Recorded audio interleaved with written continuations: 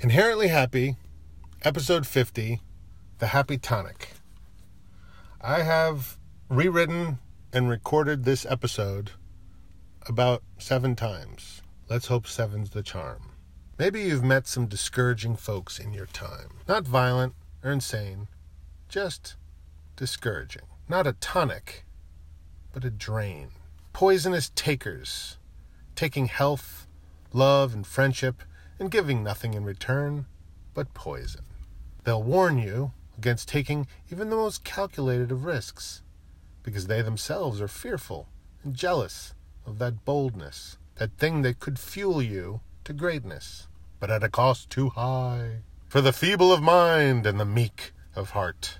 Happy helps turn on your happy filter, through which you can see the world. Just ask, what would happy do?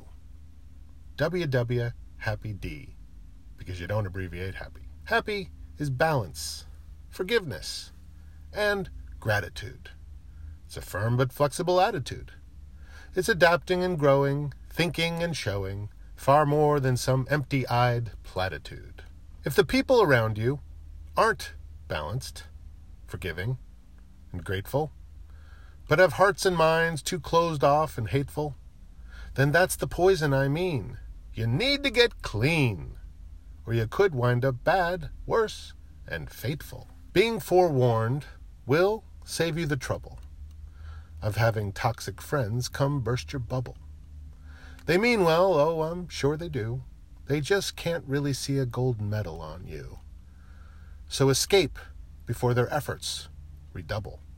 Real talk, I used to be a poison person myself, taking things from others, whatever it may be, charity, kindness, advantage, trust. I was a drain because I was bitter.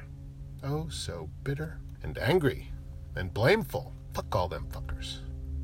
And sad. By necessity, I had to be sneaky about it, since no one wants a psychic vampire hanging around. So I pretended to give. I said I was willing to help, but then I didn't actually help. I took advantage of the goody two-shoes because it was so damn easy. And whatever I did manage to give, I'd eventually take back tenfold. So, not so much giving as loaning with a high interest rate. Usury, in other words. Emotional loan sharking. Meanness. I usuried them. Or I used them, if that's easier. I was trying to take some poetic license, but maybe I should give it instead. Ha ha, yowza. Amusement, amazement. Ha ha, yowza. Mindful joy and awe. Ha ha, yowza. He ha ha, she ha ha, we ha ha, they ha ha, yowza. Laugh and be amazed. Happy is helpful. Helping can be fun. And it makes people like you. Well, most people. Not little shitheads like I used to be. But when you let yourself marvel at the universe around us, you'll want to stay close and pitch in. Being nice, while admired by some, is scorned by others. So pace yourself. Start with civility and work up to charitability. It feels good, and people will treat you better. Then you'll want to help, because it's invigorating, warming, and welcoming. Yet even in that, you must find balance. Too much of a good thing can strangle and consume all else. So yes, be helpful, up to a point. Fit it to the situation. Heck, maybe you aren't even right for every job, but can help find others to fill in. Be bold, sure, but not reckless. Balance keeps you from tipping over in whatever direction you happen to be leaning. The naysayers will point out the fact that people sometimes take advantage of nice folks. I know I did. But that's because I was jealous. I wanted to be happy and healthy and grateful and balanced and nice, but it always got me mocked and misjudged and maligned. But that was because I wasn't being nice for the sake of connecting and helping others. I was just doing it to try to pretend so that I could get the best for me, that I could grab and take. If they were nice to me, then I would come out ahead. It was inauthentic. on my part. You have to want to be nice and kind, or it's just a terribly transparent act. And even then you may get mistreated, but at least you chose happy for the right reasons. Niceness is just better all around. Now that I'm connected, when I actually think of the troubles other people have, I actually want to help them with their burdens. I know what it's like. I want to help them in any small way. And as a result, I have far fewer people hating me, which is a nice change. And when it really comes down to it, I'm not that nice. Like these very nice and helpful lessons, I'm doing these for me. You're just peeking over the fence. But if what helps me helps you, then I'm all for sharing.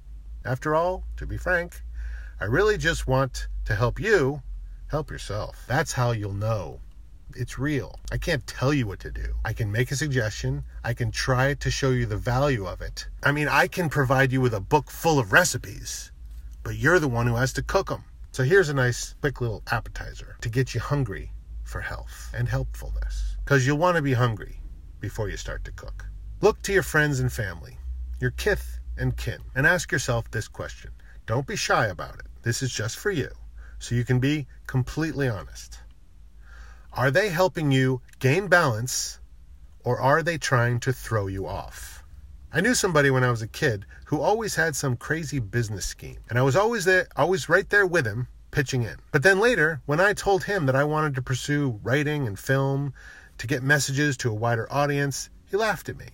Not with me, or even good-natured ribbingly at me.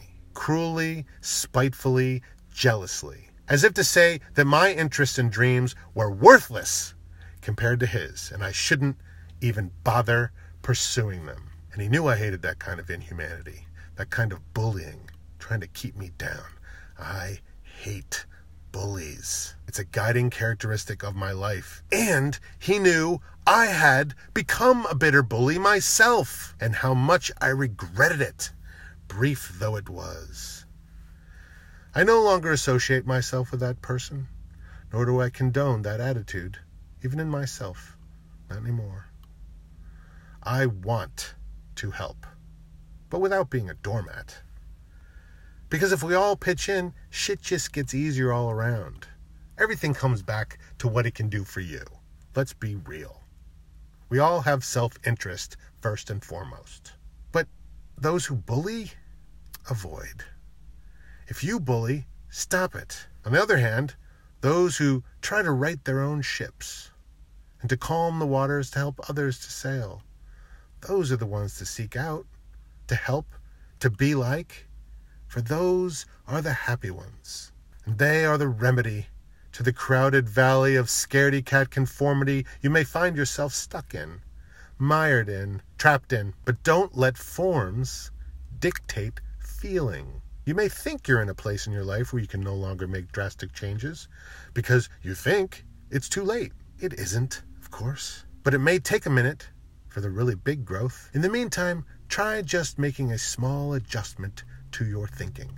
A teeny tiny one. Just something to ponder for the briefest of moments. Ask the question, which couldn't be simpler. How do you survive toxic people? Those who try to eat away at your aspirations, rot your sense of self, and infect you with their fear. The answer is, of course, you don't. Ta-da! Meaning you don't survive them. You rid yourself of them, or they'll kill you faster than venom. And if you can't escape right away, at least escape the mindset. Don't let them dictate your imagination. You can think whatever thoughts you want. So, think happy ones. Ha ha. Yowza.